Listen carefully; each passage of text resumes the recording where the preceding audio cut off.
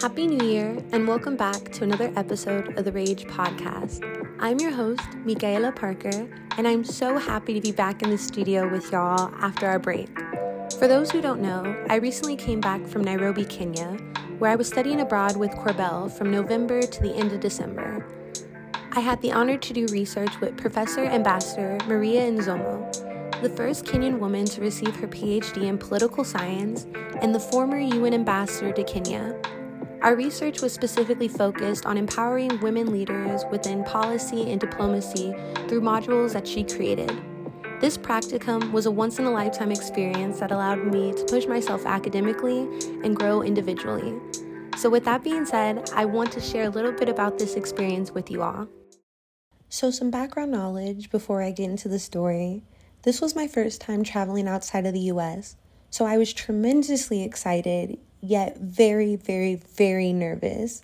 I arrived at DIA in the morning way earlier than I needed to be because I was extremely paranoid and continue to be paranoid about missing any flights.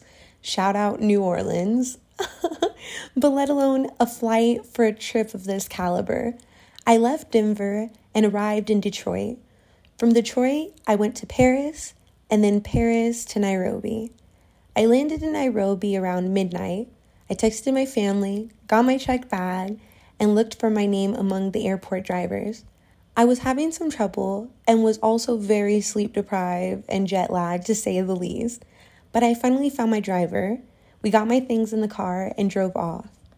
As we drove to the hotel, I couldn't help but observe everything around me. I was so happy to finally be in Kenya. My first few days within Nairobi consisted of exploring the area around where I was being housed, eating and trying new food, and visiting the markets.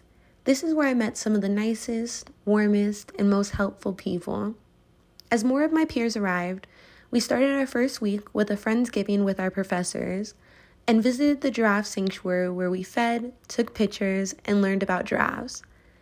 This first week was also when I learned the hard way not to photograph government buildings and banks. As one of my peers was in a store getting a SIM card, me as well as some of my other peers were waiting outside the store. This is when I decided to snap some photos on my Polaroid, to which an armed security guard kindly warned me not to take photos of buildings. I was extremely apologetic, but honestly just felt like a stupid American. He assured me that I was not in the wrong. It was mostly just for security precautions, but nonetheless, I felt very stupid.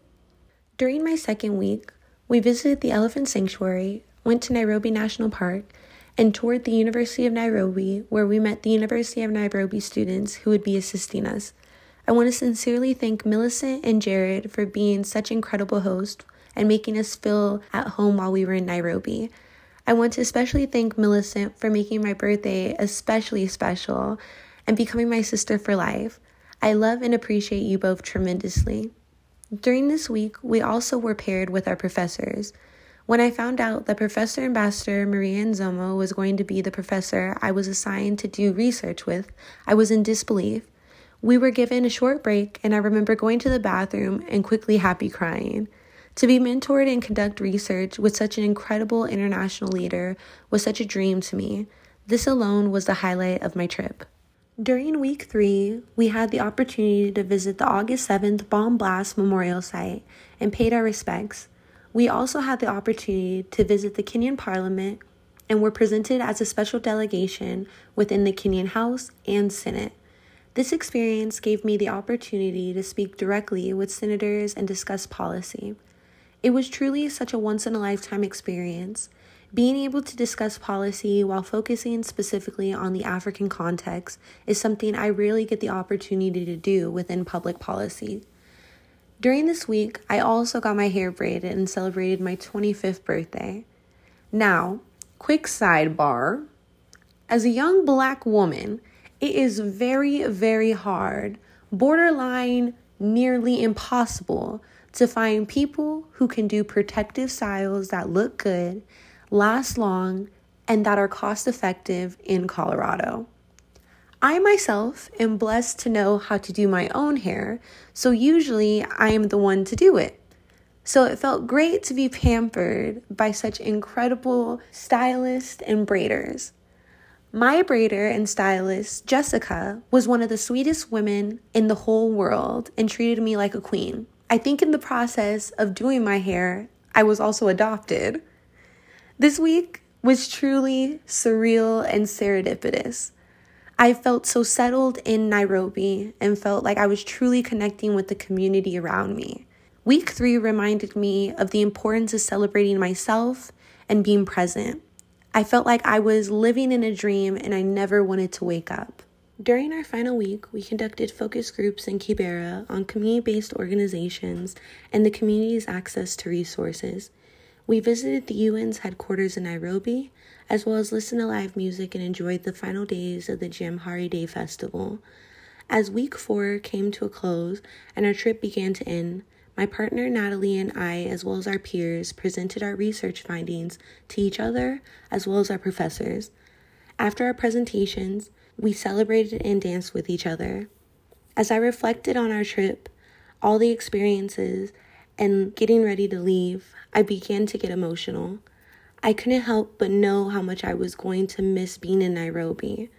The next day, I arrived at the Nairobi airport at 6 a.m. and began my travel back home. Since returning back to the U.S., I've been happy to be home and to spend time with my family. But I also miss Kenya tremendously. I miss waking up, sitting on my patio, and meditating while I listen to the hustle and bustle of the streets. I miss seeing my favorite hotel staff and security people. I miss practicing my Swahili and meeting new friends. I miss watching the World Cup and having no clue what's going on. I miss the routines I grew accustomed to while I was in Kenya. For many of my peers, including myself, we all experience culture shock in some way or form. For me, my culture shock stemmed from seeing so many people who looked like me. Growing up in Colorado, where it is extremely white, there is an unwritten rule within the Black community that regardless of where you are, when you see another Black person, you always make sure to nod, wave, or greet each other in some fashion as a way to say, I see you. While in Kenya, I couldn't help but greet those around me. While on this trip, I learned the importance of decolonizing the perceptions of Africa I've been indoctrinated to believe by the West. I learned that in order to view yourself as a lifetime learner, you must also see those around you, regardless of their relationship to you, as your teachers. For me, the majority of this trip was learning while also unlearning. I went back to my ethnic studies roots and observed and journaled the events that happened around me. This practicum helped me critically analyze how my views of the continent of Africa stems from colonialization. In most of Western media, literature, and other documents regarding Africa, the continent is painted as primitive and underdeveloped. My experience in Kenya showed me the importance of debunking these claims and highlighting the beauty, innovation, and knowledge we can all gain from Africa if we decolonize and unlearn what we think we know about the continent. This experience has changed the trajectory of my degree program entirely and has inspired me to continue to advocate for Africa even while being here in the U.S. I want to sincerely thank Professor Nzau, Professor Maluki, Professor Nzomo, and the Institute of Diplomacy and International Studies at the University of Nairobi for hosting us to such an incredible research practicum. I will never forget this opportunity that was awarded to me, and I will treasure this experience forever. Thank you so much for allowing us this once-in-a-lifetime opportunity. I want to also thank Professor Abigail Kabandula and Professor Segumbe Muyeba for being the best adopted parents/teachers of all time. It's rare in academia to spend any time humanizing or empathizing with professors. I appreciate both of you for always looking out for our safety, making sure we felt welcomed, and providing us support whenever we needed it.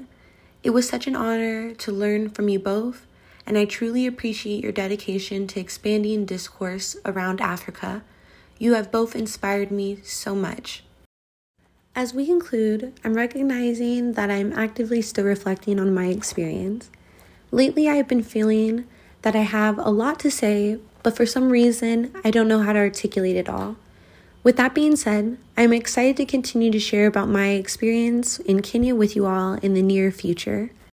Before we go, I want to highlight some resources about the Africa Center and the student organization Students for Africa. The mission of the Africa Center at ICRS is to expand and enhance knowledge and understanding of Africa and its engagement in international affairs.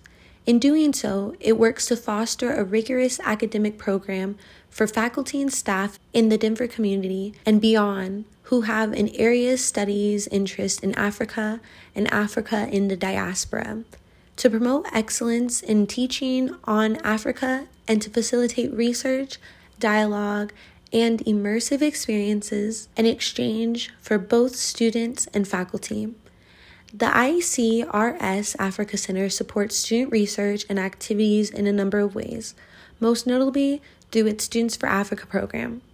Students for Africa is a student group at the University of Denver's Joseph Corbell School of International Studies, comprised of students and faculty committed to furthering awareness of African societies and issues. SFA aims to provide students opportunities to conduct and present research, connect with local and international organizations, and build community. Students for Africa welcomes both graduate and undergraduate students at the University of Denver. In addition to assisting students with academic programs, the Africa Center also helps students develop field research and secure internships in the region. If you are interested in more information, please check out our website, theragepodcast.com, for all the links available. Usually, we would end the episode with a passage from a book, but I would rather teach y'all a phrase in Swahili. So, the phrase for today is nakupenda, which means I love you. So I hope you spread lots of kupenda, or love, to those around you. See you soon.